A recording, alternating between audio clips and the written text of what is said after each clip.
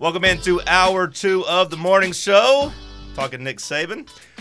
Yeah, we had another question on X. Could you guys see Bama going the NFL coordinator route potentially? That would be shocking to me. The only NFL guy to me that would make sense is if DeMeco Ryans was like, hey, I want to go home and I can make a lot more money coaching at Alabama than with the Texans probably. And that's the only thing that would make sense for me in terms of NFL guys. Coordinators, that's where they got Jed Fish, right, from Arizona. I mean, he did well, so I mean, maybe. I would just be really underwhelmed if that's what Alabama had to do, right? Like, there's not like a superstar out there, is there? Lincoln Riley. He's not coordinator, but yeah. I mean, he isn't in the NFL yet either. Like, so I mean, like, Lincoln Riley would have to leave USC, which maybe he would do that, but I don't think anybody would really be afraid of that either, just because of the way they play defense. So, like, right. Yeah, I'll say no to the coordinator route. DeMeco Ryans, maybe they call him, but outside of that, no. I feel there's enough of a swagger that's been established with Alabama that they're going to go. It doesn't mean they're going to get somebody that's an old man, but they're going to get somebody who's as highly credentialed as possible. One person, I don't recall if we talked about it in the last hour, that got thrown out too, and I could see that as a possibility is Sarkisian, just given that he spent time there, and it appears he got over the hump with Texas, or Texas got over the hump with him, however you want to frame it. But I think that I just think there's, with all due respect to NFL coordinators, I just don't know if there's a big enough name. They really Alabama's going to want to make a splash for sure. Yeah, we can go through their hot board a little bit later in the show and kind of break down each candidate. But let's catch up to speed on some other things you might have missed from yesterday as you were celebrating Alabama's demise. Welcome to hell, Alabama.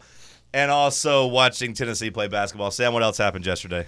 Yeah, some more news in the NFL head coaching scene. Seattle Seahawks head coach Pete Carroll is out after his 14 seasons up there in Seattle. How overshadowed do you think he feels? Oh, my God. Like, yeah. Pete Carroll's had a good career, a great right? Career. Like, his coaching career is now over, too, and he's like, Pete Carroll, that's fine, but, like, Saban and Belichick, what about those guys? It's a tough one for him. I feel like he should have just waited another day, and he probably would have had a whole day kind of dedicated to himself. I feel like, yeah, I mean, you said it. Carroll, I feel like, is a really respected coach, not only in the NFL, but also his time at USC as well. It's going to be an interesting move for Seattle. It feels like they've been moving in a direction where they've got some really good young talent on that team. They've acquired some draft picks and have hit well in the draft. Obviously, Geno Smith has been a hell of a comeback story for them, and it just feels like that roster is a quarterback away from being a contender in the NFC. But now Pete Carroll out of there, it'll be interesting to kind of see where they go from there. This one got me wondering yesterday because we spent so much time talking about Harbaugh, and it makes me wonder how willing was Carroll to step aside. They say he's stepping aside, but they're also keeping him in the organization, and it makes me wonder, is this some sort of preemptive move, where they're like, hey, man, there's a guy out there that could be our next generation leader, and we need to start thinking about it. Because to your point, Sam, they've got a ton of great talent, too. I don't know. It's maybe a little conspiracy theorist, but I just wonder how much Carroll, how willing was he to do this? Or was this his call, or, Well, we talked about it with Nick Saban, but Pete Carroll's also 72 years old. So Yeah. He's a chipper 72, though. He is, yeah. It's just the hair. It's the hair that gets you. And the chomping of the gum. Although, like, I like Pete Carroll, and he looks good for 72. And I haven't really had that moment where I was watching any Seahawks games and like, wow, that guy's really old, like I felt like with Nick Saban this year. But it was time, I thought. I mean, Carroll, they haven't – last year was nice in the sense that, like, they kind of shown, like, hey, we can still win without Russell Wilson. But this year was, I thought, disappointing. So you talk about the guy to lead the next generation. I don't know if there's a young guy to do that, but if I'm a Seattle fan, I wouldn't mind going back to the Legion of Boom days, since Dan Quinn is most likely going to get a head coaching job this cycle. Bring him back to Seattle where they had some really good years and let him bring a good offensive coordinator and maybe do things that way. Yeah. I would be surprised if Dan Quinn isn't their main target. He seems like a hot name for that job, kind of jumping off the page. What else did we miss? Also, as much as we want to talk about Nick Saban retiring, I think another big portion of this is kind of the recruiting aspect and being able to spread that wealth out a little bit. 5-star wide receiver Ryan Williams, the number 9 overall recruit in the country, decommitted from Alabama yesterday after the Nick Saban news broke. He's the number 3 receiver in the country. It's been a huge recruiting battle kind of between Alabama and Auburn here recently.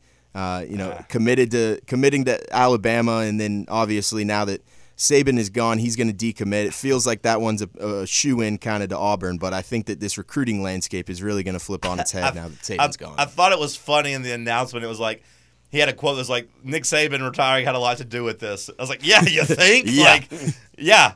I agree that losing Nick Saban and not having a coach probably makes you reconsider your commitment, which, by the way, Tennessee was already probably going to get this guy, but it does seem now like a slam dunk that George McIntyre should be coming to Tennessee and making his decision and making his announcement any minute, because he was already kind of leaning or thought to be a Tennessee, I don't want to say slam dunk, but the only thing giving him pause, he said, was how much he loved Nick Saban and said that was his favorite coach and the respect there and blah, blah, blah. So now that he's gone, expect the Nashville, Tennessee 5-star quarterback to come to Tennessee. I think he was doing it already, but it seems like a slam dunk now. Yeah. 100%.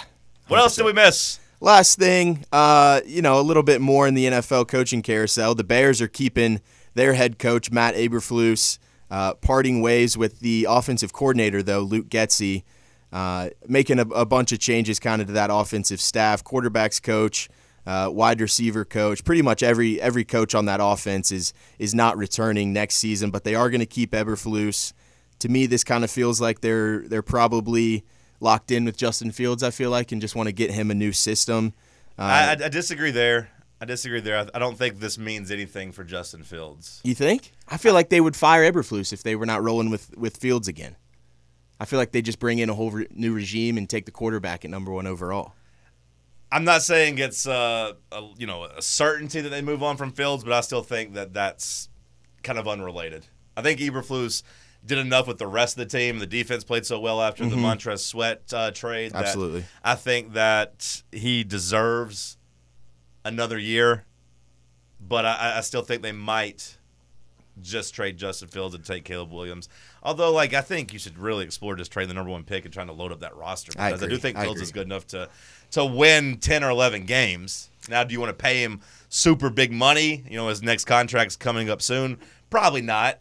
But you also have to keep in mind that these first-round quarterbacks, even the studs at the top, have a 50% hit rate. Yeah, to me, it's not the fact that Fields is maybe not the guy. To me, it feels that Caleb Williams isn't just going to fix it immediately. Well, and whoever they hire as an offensive coordinator, you got to believe if they're coming in, they want to know who's going to be the quarterback I'm working with. They're going to have to. They got to get a position on all of that. It's going to be very interesting. Yeah, that's a fair point in terms of the coordinator wanting to know. Although if I'm a coordinator, I'm I can either have Justin Fields and some new toys, or I can have Caleb Williams.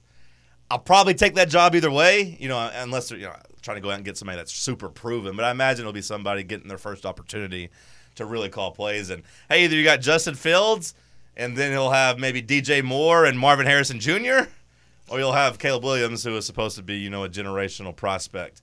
Last thing on the way out, Tweeter sends it in, some semi-local news, but Sullivan County player Corbin Laser picks up an offer from Colorado. So a semi-local story of a guy getting a pretty big D1 offer from Coach Prime. So that's kind of cool. Appreciate you for sending that in. All right, we'll get back to the big stories that everyone are talking about after the break. It is the morning show here on Fan Run Radio. White Claw delivers a wave of pure refreshment in a variety of flavors. From the originals like black cherry and mango to new flavors like passion fruit and blackberry. Crafted using our unique brew pure process, White Claw delivers a crisp taste with only 100 calories, 5% alcohol, and only 2 grams of carbs. Check out your favorite retailer in store or online for White Claw variety packs, single flavor packs, and 16-ounce single-serve cans. White Claw Hard Seltzer. Please drink responsibly. Rogers Utility Solutions, a division of Rogers Hydrant Service, is a family-run Tennessee-based business since 2015. Now serving municipalities and residences in 14 states, Rogers offers fire hydrant flow testing, distribution flushing, and maintenance programs in accordance with ISO standards. Rogers also offers hydrant repair and installation, and they have the capable restorative procedures such as fillings, crowns, and bridges. They do it all at Knoxville Smiles, veneers, Invisalign, implants. Contact Knoxville Smiles today at 865-539-1776 to set up an appointment. That's 865-539 and the year that the United States became a country, 1776. You can take a virtual tour of their state-of-the-art facility that's out over in West Knoxville at knoxvillesmiles.com, knoxvillesmiles.com. All right, we've talked about Saban. We'll get to his successor soon, but Bill Belichick deserves some time too, as he is out in New England after 24 years. Early reports coming from Dan Graziano from ESPN says expect to hear the Falcons and Washington Commanders discussed as the most likely landing spots for him in the coming days, and also says to expect Gerard Mayo, Brian Flores, and Mike Vrabel as most likely successors in New England. Bob, which part of that intrigues you more? Well, we talked about that Commander's job earlier in the week, saying that might be one of the best available in the open positions. I don't know how I feel about Atlanta. Atlanta's got talent. Arthur Smith didn't do that much with it, which is why he's out. But there's something about Saban in Atlanta doesn't feel right to me. Belichick. What was I saying? You said Saban. Yeah, I'm sorry. Saban's not coaching anymore. He's gone. You can let go of that fear. I got legends on the brain. Mixed them up. Yeah, I'm sorry. So Belichick in Atlanta just doesn't feel right to me. I think that I could see him with the Commanders for sure. The names for the Patriots replacement, that none of those surprise me. I mean, those are kind of usual suspects, I think. Yeah, they're going to hire a New England guy. Yeah. They're going to hire a New England guy. Brian Flores, a New England guy. Gerard Mayo, been there a long time, New England guy. And then, of course, Mike Vrabel won some Super Bowls there and is in the Ring of Honor in New England. I'm going to be mad if they hire Mike Vrabel, though. I am going to be mad. Just because it's obvious it's going to happen. I'm going to be furious. But the fact they get him for free and we don't get a trade out of it is going to make me angry. I just want to go ahead and get out ahead of that. Washington as a landing spot for Belichick is interesting because I do think the owner is going to be good there. I do think that it is a complete 180 from the last regime, right, in terms of the ownership of Dan Snyder and how much of a debacle the front office was and all that. Like, hiring Bill Belichick would give them instant credibility, right? It does make them seem like a serious organization.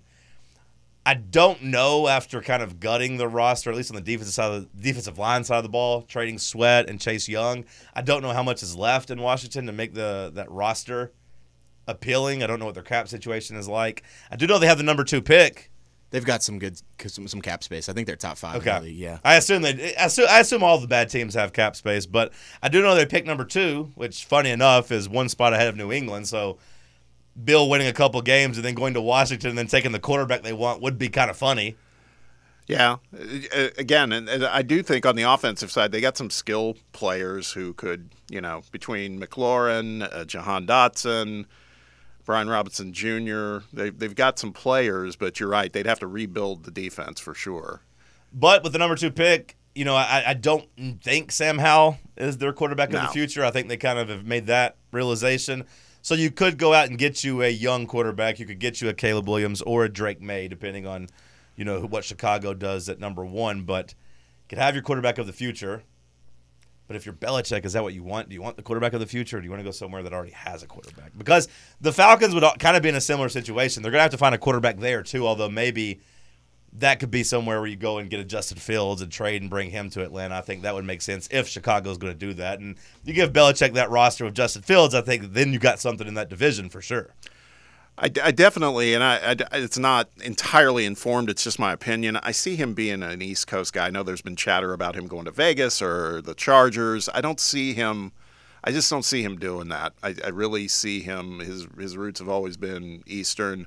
I think I told you. I know he's building a house down in South Florida, rebuilding one that's close to us. It doesn't mean that would motivate his decision entirely. I just think he stays with someone on the Eastern Seaboard, and I think that I don't think it's Carolina though. I think he would run from that. I don't ever see him wanting to talk about that job with David Tepper at the wheel.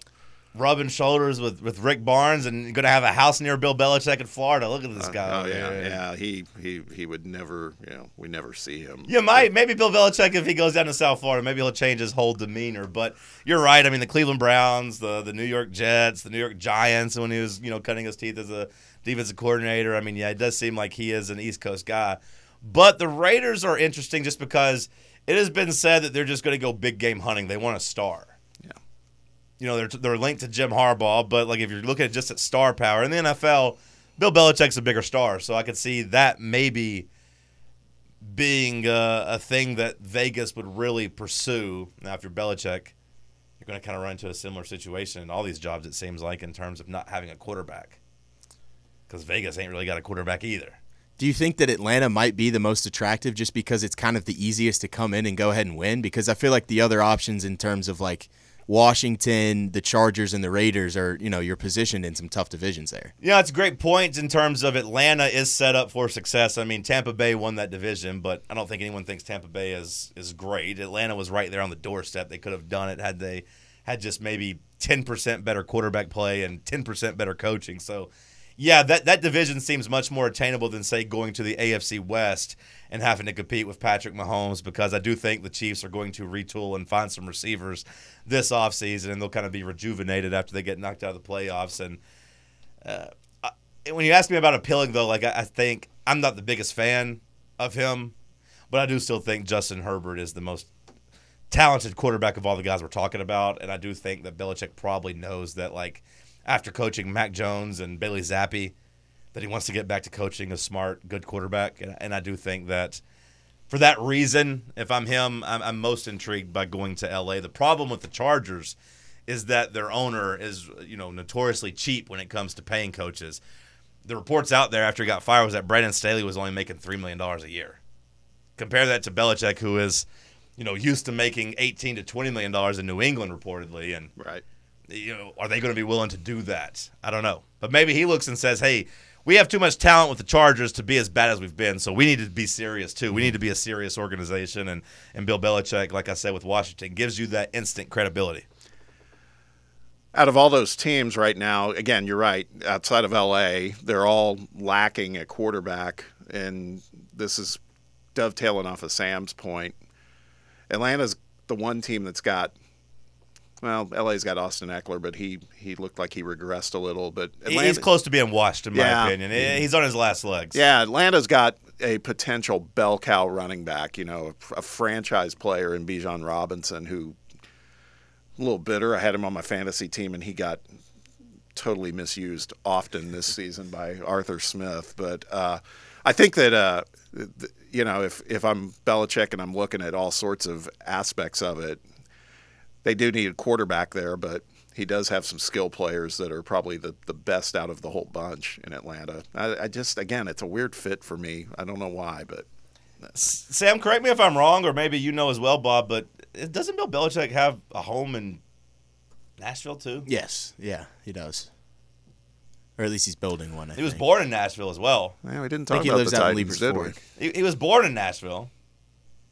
I mean, I think he's lived there in the off season for a couple years now. Yeah, I know he's been spotted in Nashville a couple times. Like, he hangs out there. Like, I don't know. I mean, when you're just talking about the openings, I know Jordan came on yesterday and said the Titans are 6 out of 7 in terms of a appeal, but like, a lot of cap space and Will Levis is at least he's shown flashes. I don't want to act like Will Levis has proven he is a franchise quarterback, because I think that would be unfair, but he's shown that he could do some things. I would say the Titans' defense is probably in maybe the best spot out of the teams that are needing a head coach right now, too. Falcons' defense is pretty good. But, yeah, I mean, like, the Falcons don't have Jeffrey Simmons. Yeah.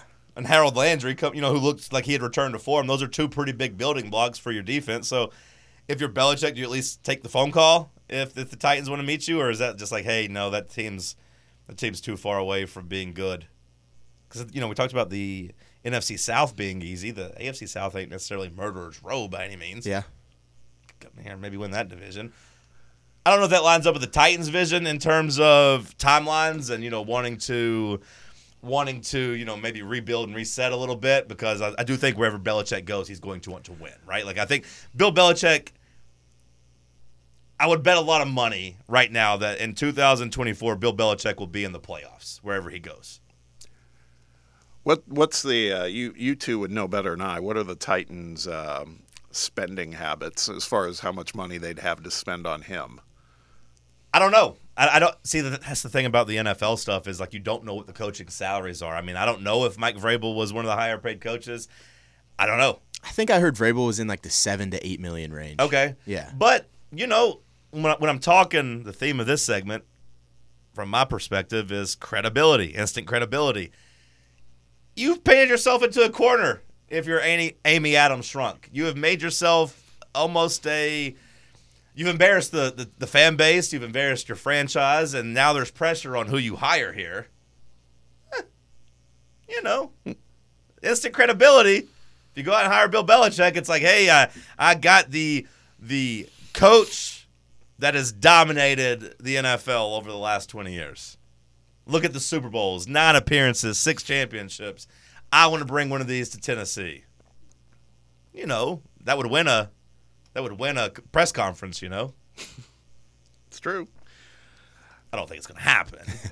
Yeah. But again, from Nashville, was born there. Just saying. Hadn't even crossed my mind, but I didn't realize that little tidbit that he's from Nashville. I think it's one of those situations where was just born there, wasn't really raised there.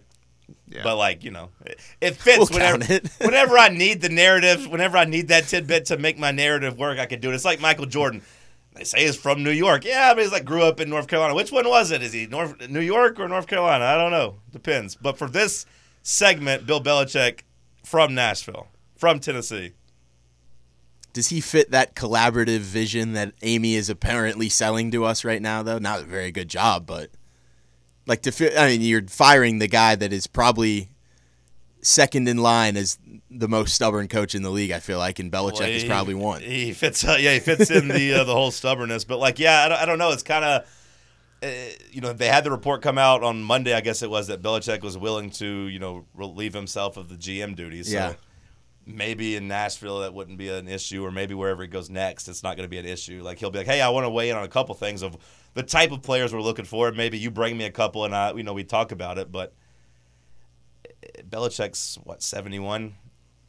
He hasn't made the playoffs in a couple years. When he did make the playoffs, they were on maybe the most lopsided side of a playoff loss to the Bills a couple years ago, and when they did make it, I don't know if he's in position now to be really making huge demands. He's still the GOAT, or at least of this generation, I should say, but I don't know how much leverage he has.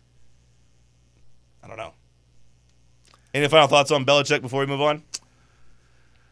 No, I agree. I think we all believe he's clearly not done. It's just going to be where does he land, and I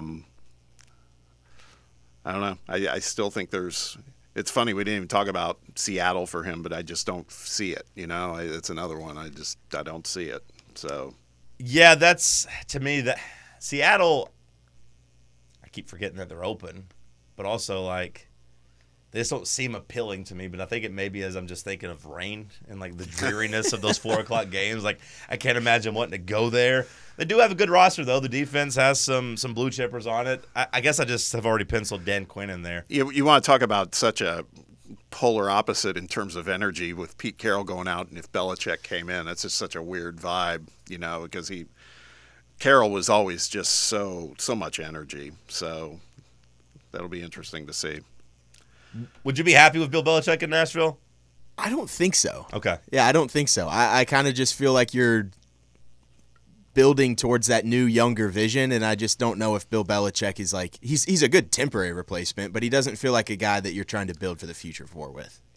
Yeah, it feels like you'd probably be looking again in about 3 years or something, right? I mean, that's. But also, what am I saying? Denying, a guy that's won this many Super Bowls, If the new I like a winner. If the new stadium was a little bit closer to being open, maybe I could see that. Maybe, but yeah. I think they're still a couple years away from that. And like Bob said, you might be back to the drawing board in 3 years anyways. Maybe he just gets there and A, doesn't have it anymore, or B, is just like, yeah, I'm ready to retire. I want continuity with a new like a young roster. I think Belichick just wants one more good year and to pass and become the all-time winningest coach in NFL history. That's probably what's driving him at this point. You know, most born there, though. Send us a break. It's the morning show here on Fan Run Radio.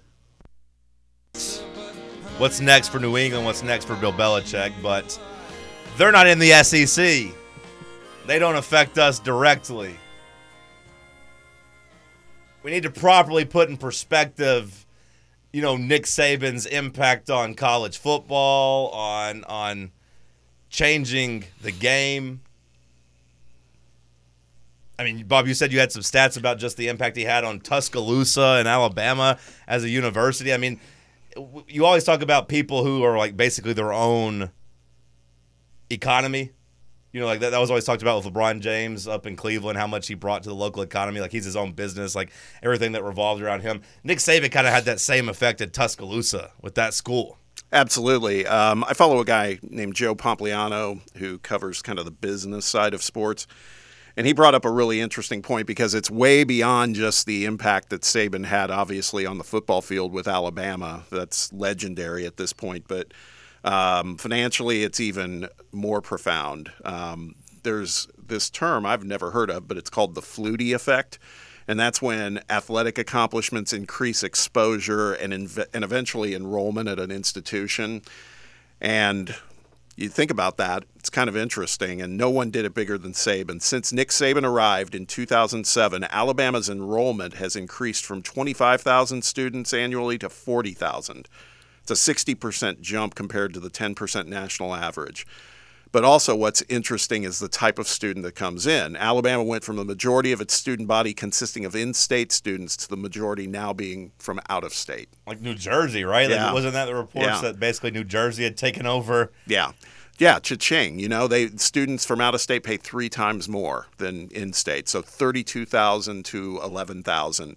And it means Alabama increased its annual revenue by hundreds of millions under Saban. So they paid him over $130 million in his 16-year career there, but you know he was worth probably billions maybe to that institution. It's crazy. And that's what their chancellor even said. That's what Pompliano wrote. Nick Saban's the best investment this university has ever made. Yeah, I mean, it's crazy. When you compare it you said he made $136 million. Like, I always love the stats that come out about, you know, how much money Auburn had to pay for their coaches, plus the buyouts of the coaches. Like, they had paid just as much, you know, for their coaches to not be Nick Saban than just Alabama was paying to be Nick Saban and win games. But Tennessee had a similar effect, right? I mean, like, absolutely. The exposure of those games, you know, Saban, of course, did it for a decade plus, but, like, you saw the story about Florida Gulf Coast, right? When Dunk City was a thing and they made their run and beat Georgetown. Like, their exposure and applications just went through the roof because people were like, wait, there's this school on the beach? That's kind of cool. Tennessee had a similar thing after beating Alabama last year, right? And rushing the field and how good they were, that they had a spike in admissions and, like, you know, the freshman class is so big and the requirements to get in have gone through the roof too. So, I mean, that raises your prestige as a university. I think now, like, you got to basically have like a 29 or 30 to for sure feel comfortable about getting into Tennessee, which was not the case in 2008, 2009, whenever people were applying that I knew, where you could get in and feel pretty good about at a 23 or 24. I think Clemson's another great case of that same thing with kind of the point that Saban has brought in. Like, I think when Clemson kind of went on that run for a couple of years of winning those championships with Dabo, I think you saw a ton of people kind of an influx into that university. It is underrated how much more money like a coach can bring in just on winning football games. Well, it's money and it's also prestige, right? Yeah, I mean, yeah. It just raises your university. It raises your, you know, alumni bases. It raises their prestige as well. Their degree all of a sudden seems like it's worth more whenever the school and the institution rises to that level. It doesn't matter that maybe that school wasn't that great when you were there, but if it becomes great 10, 15 years later, then you can be proud of it. So, yeah, Saban, of course, huge impact on Alabama. I think it also highlights just how important football is in Yeah. the SEC, right? And and you look at the out-of-state guys. I think from people I still know at UT and that work in the office and students, I think we're taking a bunch of people from Illinois, right? We got a bunch of Chicago people coming. Chicago's very popular, yeah. Yeah. So New Jersey's flocked to Bama, and I think we're kind of getting some Illinois people coming to Tennessee. But I think it just highlights people across the country wanting to be a part of SEC football. I really do. I do think it just highlights the importance of that and how cool it is and the atmosphere there.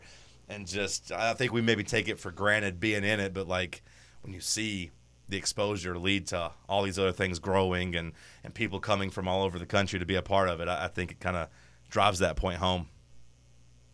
Agree. Now the question is, who can carry that torch for Alabama at this point? It ain't going to be easy. It's almost impossible. Yeah. It's almost impossible. Who do y'all think the leader is for that job? I think it's pretty clear it's Dan Lanning. Yeah, I was going to say Lanning is the first choice, but after that, then it gets murky. 865-546-8200 if you want to weigh in on Nick Saban, if you want to bid him farewell or talk about his successor. To me, it becomes interesting whenever you say, what happens after Dan Lanning tells them no, if he tells them no. If you're Oregon, if you're Phil Knight, this would really hurt, man. This would really hurt. You've lost your two other coaches, and you could say, hey, those were maybe blessings in disguise. You lose Willie Taggart to Florida State. You're okay.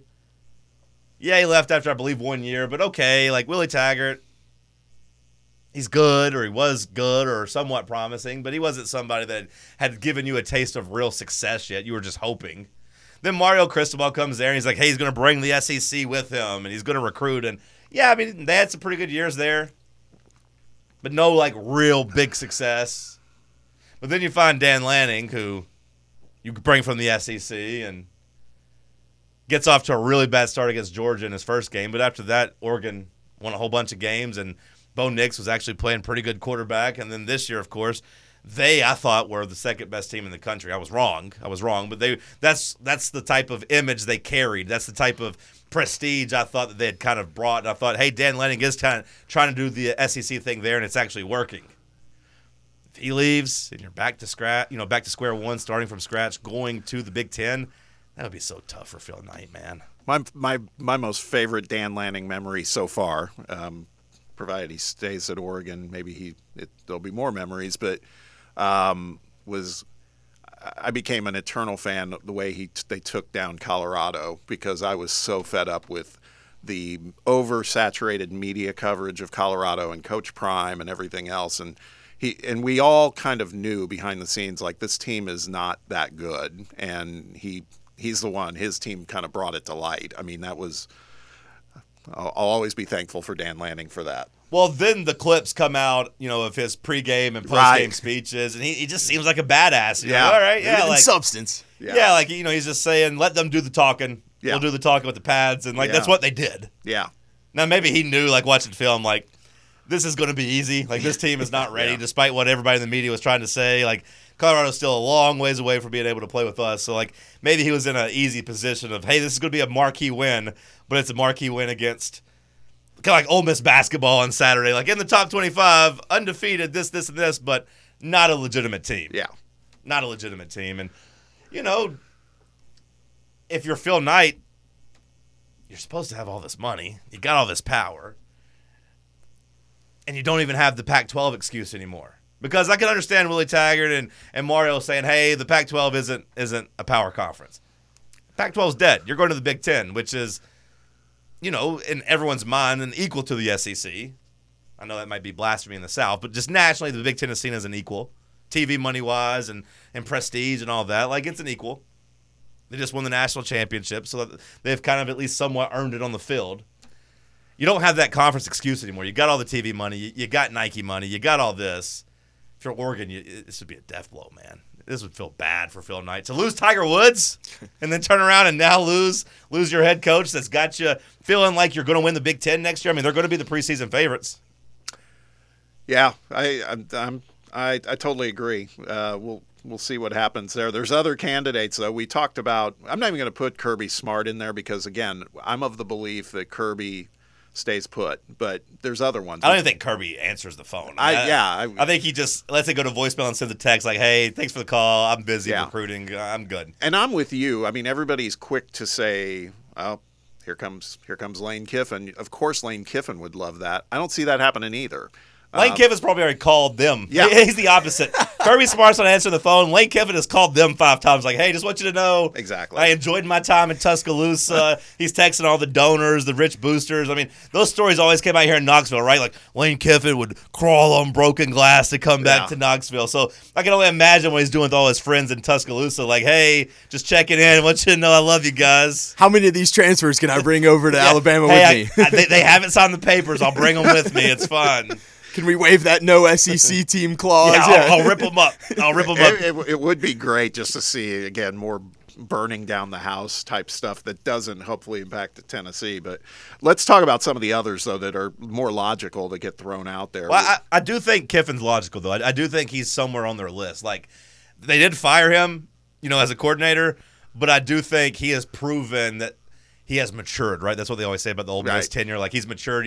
He's had he's had some good seasons at Ole Miss. He's had them flirting in the top 10, and they're going to be preseason top 10. So I do think he is a legitimate candidate at Alabama. Well, and I think draw the corollary to back when he got the USC job. I would agree with that, but he's not top of the list. Is what I would say. Sure. At USC, he was like their third or fourth choice, and I could see that. But let's talk about Steve Sarkisian. We talked briefly about him, spent time as a Saban pupil, as they call him, and, has had head coaching experience at a couple of places and is, again, if you're living in the moment, he just got Texas to the college football playoff. And Sark is somebody I've rooted for because he's fought a lot of demons and other things in the past, and he's persevered and seems to be doing a great job. The question is, again, Texas is another institution with a ton of money, and you would think they would want to keep him. That's the issue they're going to run into, is that their top candidates are all entrenched at good jobs. Like, Oregon should have the money, both NIL, facility-wise, and just to pay Dan Lanning. Texas has the money, NIL-wise, recruiting base-wise, to keep Steve Sarkisian happy. He has ties there, but only 2 years, really. He was an OC for 2 years, and I guess was an analyst for 1 year, and he's the one that kind of took over for Lane Kiffin when he got fired. So I don't know, if he is an Alabama guy per se, but he's probably at least on their list high. But if I'm him, I'm answering the phone. I'm not burning the bridge because I might always want to keep that open in case the next guy fails, and then Alabama comes open in 3 or 4 more years. But I'm probably not leaving Texas, who's going to be a preseason top 5 team. I'm probably not leaving for Alabama. I think he's respectfully telling them no. He's not leaving them on red like Kirby Smart, but Sarkisian, to me, it doesn't make sense. Unless you're just tired of the boosters at Texas. Because Texas is weird. But if you can't handle the pressure of Texas, like the pressure of Alabama, you talk about the demons, not to make it light, but you don't want to be dealing with that in Alabama and just people mad at you and yelling at you all the time and getting overworked and overstressed, because that's going to be a lot of pressure going to Alabama and trying to keep that together. Yeah. Who else you got on the list? Well, this one, to me, if it were 3 years ago, I would say this one's a very legitimate option. I don't see it as much now, but that's our boy Dabo. Dabo, who had a clause in his contract with his buyout, hey, if Alabama comes open, I'm going to pay you a lot less money to leave. We're agreeing on this. That's home. I got a home clause. But then you tell me that Alabama fans were at a rally last night. I don't know how many people were there, but they're chanting anyone but Dabo. Now, again, the students, I don't know how many were out there, but that's the vibe around that. So if you're Dabo, maybe you don't pay attention to that. Maybe you do. But that's just kind of to highlight how far his star has kind of fallen. Well, and in this day and age when NIL, you just have to accept it and embrace it and work with it. And Dabo's been so outspoken about how flawed he thinks it is, and he'd rather prey on it, all this other stuff. I mean, I just think that's not the right fit for a college program like Alabama at this point. You're going to want someone who's who's going to have a much more open mind about all that stuff. And I'm guessing Dabo's getting there on his own, but it's like he's been pretty outspoken over time with that. I think he'd be on their list. He's won national championships. He's beaten Alabama for national championships. Like, no matter how far his star has fallen, and I do think he went from, like, there's a time you thought maybe he had passed Saban, right? Or at least was neck and neck with Saban and, like, was 1A or 1B in terms of coaches. I think now if you did a ranking of coaches in college, Dabo probably is more in the 6 or 7 range. But that still would be a really good safety net for Alabama to be able to call and say, hey, yeah, we hired this guy who's won a couple national championships. This guy who used to play here is coming home. On the flip side, Dabo can't take criticism, man. Yeah. One bad season in the ACC at Clemson has him melting down, going on radio shows, going on 10-minute rants and yelling at Tyler. I just don't see him being willing to jump into that pressure cooker. Because I can already hear Dabo saying, like, talking about how Nick Saban's not here anymore. The old days aren't the old days anymore, and just kind of melting down about, we're building this and we're having to adapt and do this, and this, and, college football is different and you got to let Saban go, and just having a complete meltdown after a 9-3 season. I can hear it in my head already. So if you're him, I know he's played the card of, like, Clemson not respecting him anymore. He had the quote of, like, hey, if y'all don't want me to be here, I'll go find another job where they appreciate me. I just don't know if he'd sign up to do that with Alabama, right? I don't see it, personally. I don't. The other one that is getting thrown out there, you might have seen it, he's a little more of a dark horse, but apparently Greg Byrne is a bit smitten by him, is Kalen DeBoer. I've seen that name, and he did just change agents. He did just hire Jimmy Sexton. Yeah. Who, of course, represented Nick Saban and represents every coach and is willing to move jobs at any time to go and, better his life. And, Michael Penix and those wide receivers are gone. So if you're him, if they call, I think it's a no-brainer. Like, it's just whether – to me, that one is whether or not Alabama wants him. Yeah. The other ones, like, Dabo, do you leave a place where you're still kind of thought of as Nick Saban? You're the Nick Saban of Clemson. If you're Sarkisian, do you leave Texas? If you're Lanning, do you leave Oregon? All of those to me are from the other perspective of they probably tell Alabama no. This one is like it's just whether or not Alabama tells Kalen DeBoer, yes, like, hey, we actually want you. Yeah. Because to me, it's I'll be on the first flight. Yeah, I'll be there. Yeah.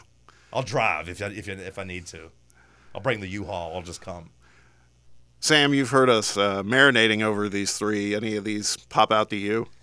Yeah, I don't know. DeBoer is interesting. He feels like a guy that is almost kind of comfortable not being in the spotlight and kind of just taking a little bit of that backseat. So taking a job like Alabama and being that Nick Saban successor doesn't really feel like it fits the DeBoer personality to me. But I'm going to be honest, I don't know anything about Kalen DeBoer.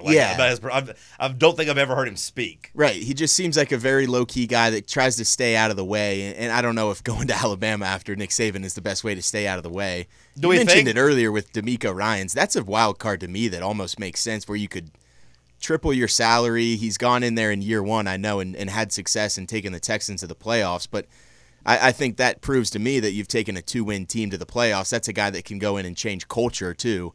So that may be one that kind of stands out to me as a wild card maybe.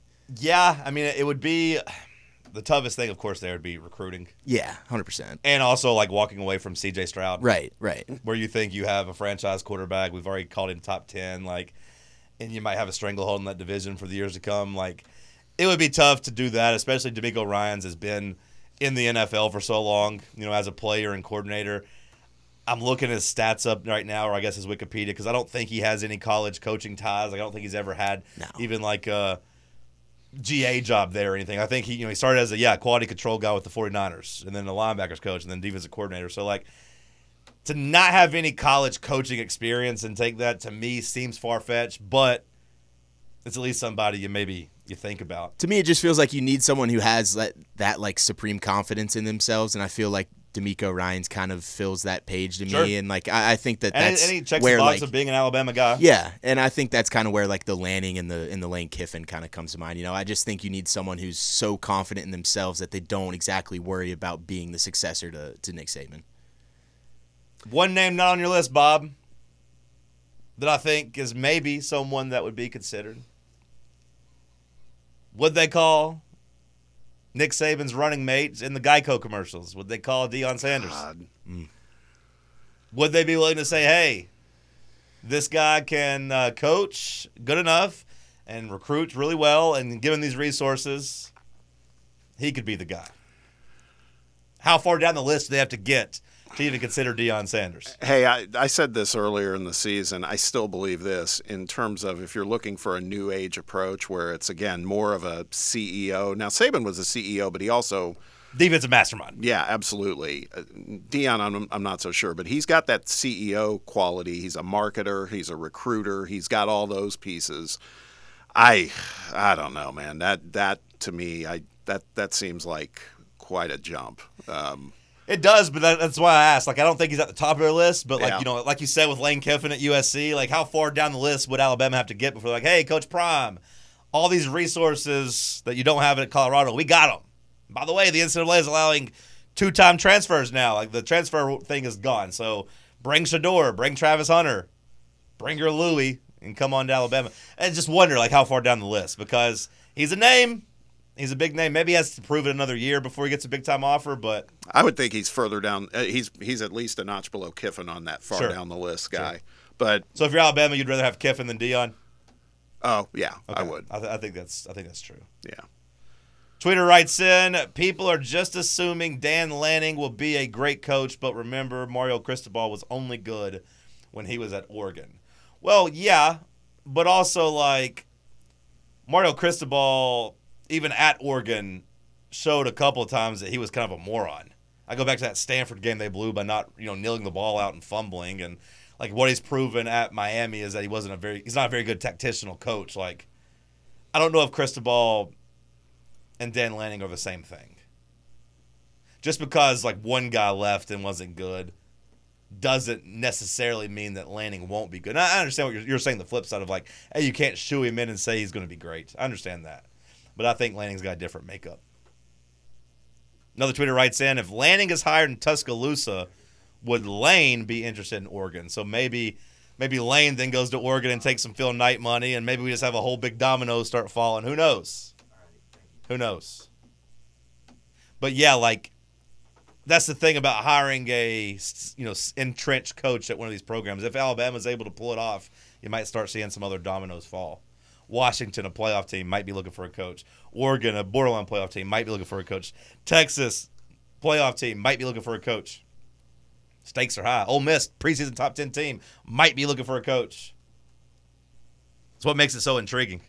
Hour 2 in the books. We'll kick off hour 3 after the break. It is the morning show here on Fan Run Radio.